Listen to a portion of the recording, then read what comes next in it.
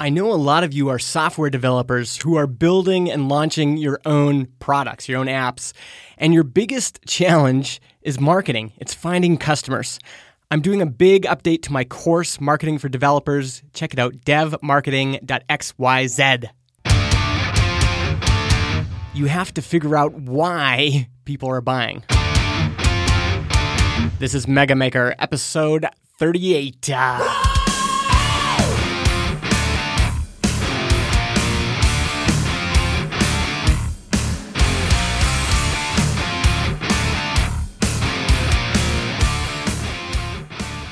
I want to talk this week about what motivates people to buy. You know, we buy things all the time, but we don't often stop to consider the underlying motivation, the underlying reason that caused us to take out our wallet and take out our credit card or hand over some dollars and get something in return. And in the past, you may have heard me talking about this framework called Jobs to be Done. And basically, it's a collection of research and theories that describes what motivates people to buy, what motivates people to switch from one product to another, and what kinds of things hold people back or push them forward towards a new solution. And if you're someone who is making anything, whether it's software or music, it doesn't matter what it is, this framework can help you understand how to get more customers, how to get more people to switch to your thing. I had a chance to have a video interview with Alan Clement, who is writing a new book on Jobs to be Done called When Kale and Coffee Compete.com. And it was a part of the Mega Wednesday Live series. You can watch the video if you want, megamaker.co/live. But I wanted to share a section of that conversation with you Mega Maker listeners because I think it's so foundational. It's just like rocked my world in terms of how I think about making things and who I'm making them for and what they really want. So let's get right into my conversation with Alan. Before we get too far, though, I know the number one question people have is, what is Jobs? How would you describe what Jobs is? Very simply, it's a collection of principles that help us understand customer motivation. You, in the book, you introduce this idea that Jobs is a response to people wanting to make progress within a given system. Okay, yes. Now, what does that mean? What, and why is that different than product first kind of thinking or idea first kind of thinking? Yeah. Maybe we'll put the system thing aside for right now because that's another very kind of giant topic, which is very cool. That could be a whole episode right there. But for right now, I think I'll focus in on the idea of progress, which is when we're going about through our lives, we've got this picture in our mind of how we would like things to be in any given situation and varying contexts.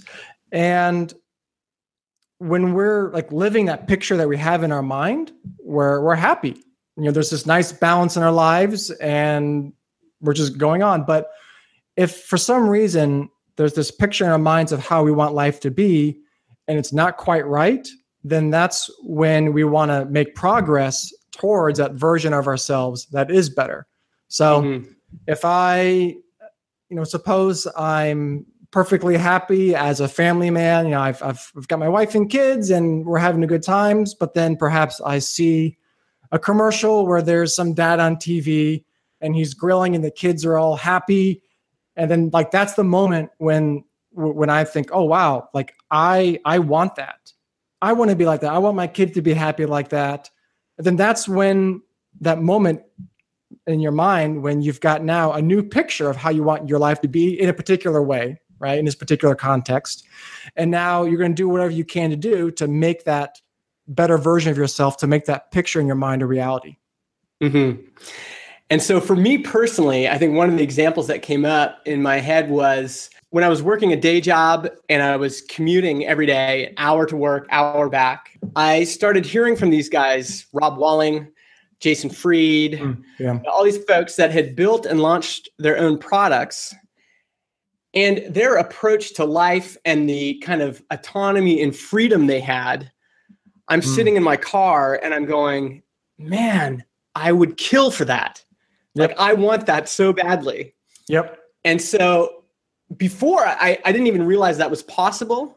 I thought like you just have to go to work and doesn't matter, and for me, it meant I had to live in the suburbs and commute downtown. And then they opened my mind to like, whoa, this is possible.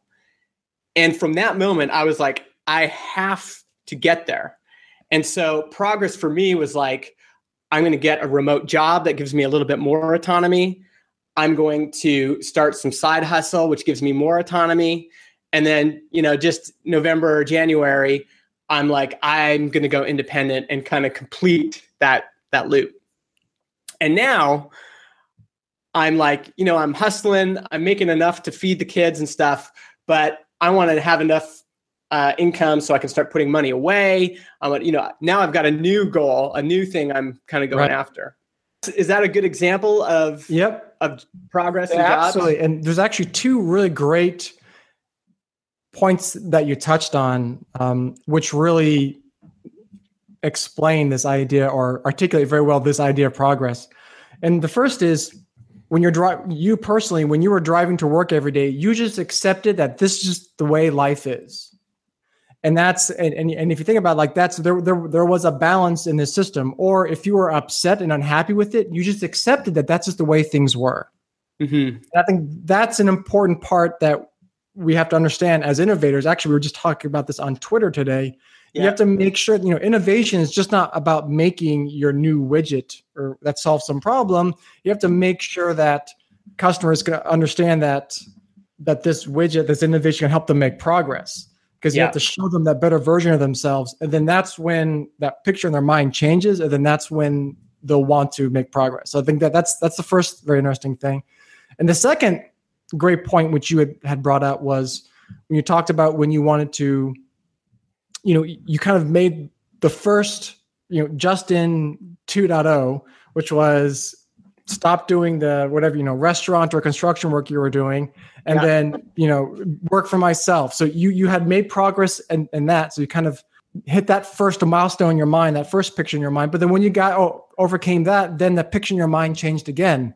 Now you kind of reset the goalposts for a new progress. You redefine progress for yourself. So now you need more innovations or more tools or more help to continue making progress. So it's not, and that's kind of why I talked about before that we kind of need to get rid of this idea that customers have the static needs. Yeah. It's just, it's like whatever I quote need, it's always changing. It just depends on where I am in making progress. It's just whatever I can do to help get to the next part, because what I need today is going to be different than what I need next week or next year if I make progress. Yeah. And that was the other part. And seriously, folks, that the book is very sophisticated.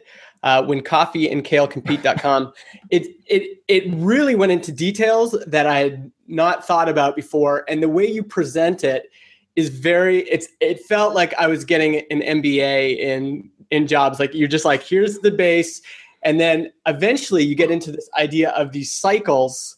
And I can't remember what you call it, but it's not just like a perfect loop. It's like this cycle that keeps going and gets bigger and bigger. And I've experienced that for sure. Product People Club, which is an example in the book, as I'm reading it, I'm like, holy smokes, this is it. Because a month ago, we had a bunch of people leave. And, it's always sad when people leave your product, something you've built, or are not using it anymore. And this was before I'd read your book, but I came to this conclusion of like, well, of course they've left. They've made progress, right? Yes, they're done. Yep. And so there's people like Ryan Hoover from Product Hunt, who's a member, and Robert Williams from Let's Workshop, and Samuel Hulick from User Onboard. These were all early product people members, and some of them have left. Yes. On the other hand, there's some people that have made progress, but I've been able to stay just enough ahead of them that they continue to be engaged because it's still helpful for them. Yes. And I think, and one experiment we just did is getting some of these more senior folks to come back and engage again. And there's kind of two roles they're playing now. One is progress for them is about legacy. And so now they want to come back and teach other people. And so there's the job that they're hiring it to do now is as someone with more experience, I want to teach some of these folks that are just getting started. And then the other thing is that they've got new problems. Now they've got a business they're proud of, but their problems are all about growth and scale. And so that's something else I'm thinking, man, maybe there's something else we can provide. So I think that's awesome. You've also introduced this idea of Starbucks' only competitor is not Dunkin' Donuts and is not that local hipster coffee shop. There's other kinds of competition. Can you talk a little bit about that? Two things there: that you should not restrict your competition, define it by features or by a product, but rather you should define competition by what helps customers make progress. Yeah. The reason this is just hitting me is I keep seeing examples of this. So again, I was literally reading, I'm still going through your book. I was literally reading it last night. And I was just like, man, this idea of not thinking that there's other competition within your category and outside of your category. And we don't see those things. Like the example you gave in the book was the film camera people didn't see the competition coming from the smartphone because phones were these dumb little things with Nokia screens. They never saw it coming. And all of a sudden, no one uses a film camera. And now everybody is using digital cameras. Yes. And I have so many examples of this. Like another one was when I was doing consulting, my boss said, hey, can we get the designer to create a banner? And everyone's like, okay, well, that'll take a day or whatever. And I just went into canva.com and I quickly created one and posted it into Slack in about 5 minutes. And my boss was like, holy shit, how did you do that? It was like magic to him. And that feeling of the boss is impressed and let everyone else know, I'm going to hire Canva all the time, Yes. Until everybody's using Canva and it's no longer special. And now I have to find a new way to be special. Yeah, that was actually great what you just said. So, and again, you just really made the great point that product, what was it? Canvas or Canva? Canva.com. Okay, Canva. Okay. It was no longer delivering you progress. Once everyone else caught on to it, it was no longer delivering you progress. So that's just so crucial to think about. And that's why, because we had talked before on email and you asked about the iPhone 7, why might someone upgrade to the iPhone 7? Well, for example, if you are someone who is hiring the iPhone or being a part of the Apple culture to be cutting edge, right? Yeah. That's one of the jobs I'm hiring the iPhone for is, I want this feeling that I'm on the edge. Yeah. I'm in the know. Yeah. And peers also, if you go into an office and all your friends have upgraded, that's a huge one. And I experienced this myself at XOXO Festival because I never pre-ordered a phone before. And all of a sudden I showed up the next day and everyone's like, so were you up last night pre-ordering? And I'm like, no. And they're like, oh, well, and everyone had pre-ordered. And I was just like, oh man, I'm the only one that didn't pre-order. So the next year I made sure I pre-ordered. Yes. It was a total peer thing. Anyway, keep going. Yeah. Well, that's it. So it's again, that just shows about how, again, bring it back to that. We kind of need to get away from this idea of these static needs, like it's a check mark to go off, and that our systems are always evolving and things are always changing. And that is that the iPhone 6, was perfectly fine for you, that there was a sync between the progress you wanted to make and the iPhone 6 was giving you. It was great. that sync got disrupted only when the iPhone 7 came out. Yeah. So like if the iPhone 7 came out next year, that sync would only be disrupted next year. You'd be fine right now. Yeah.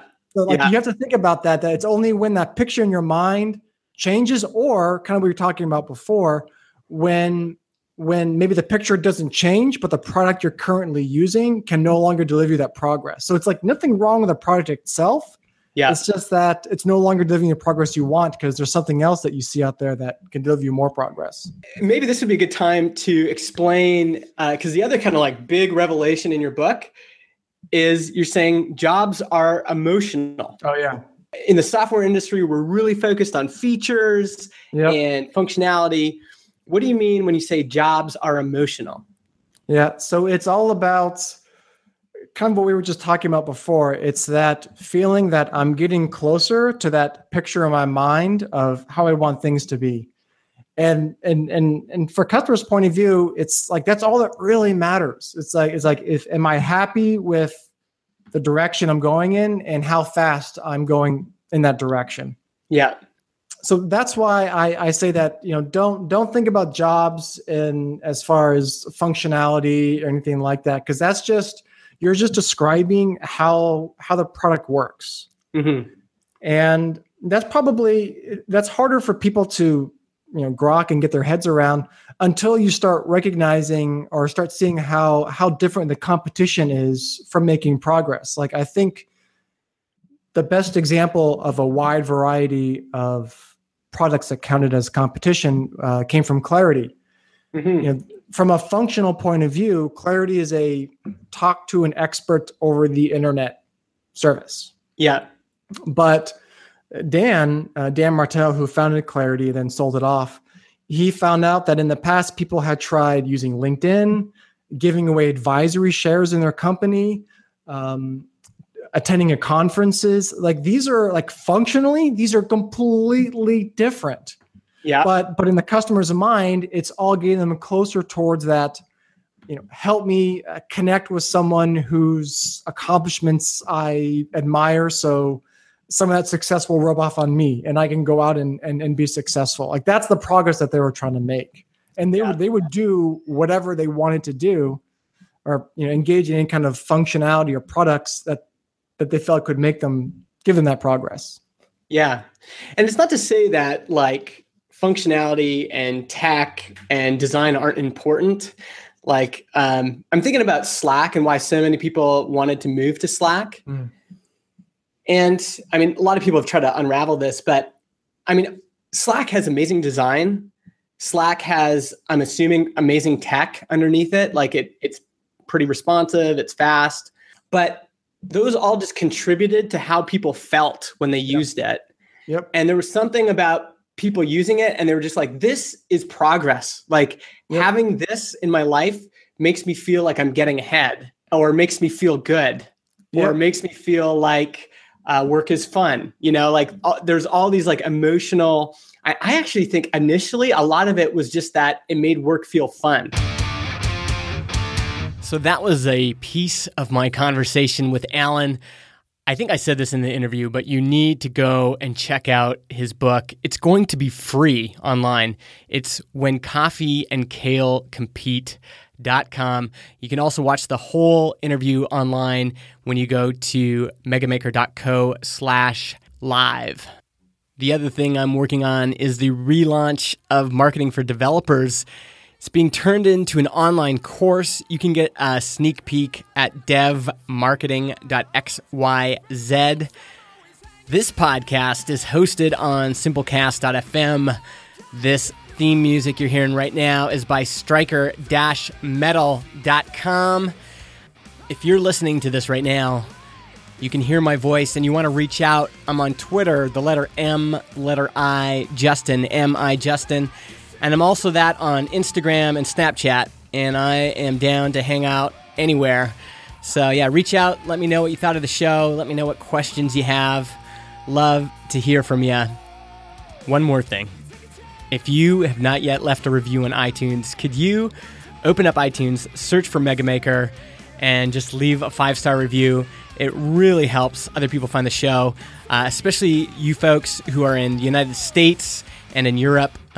We always need more reviews there. So if you could do that, that'd be great. Just go to iTunes. Even if you don't use iTunes, search for Mega Maker and leave a review.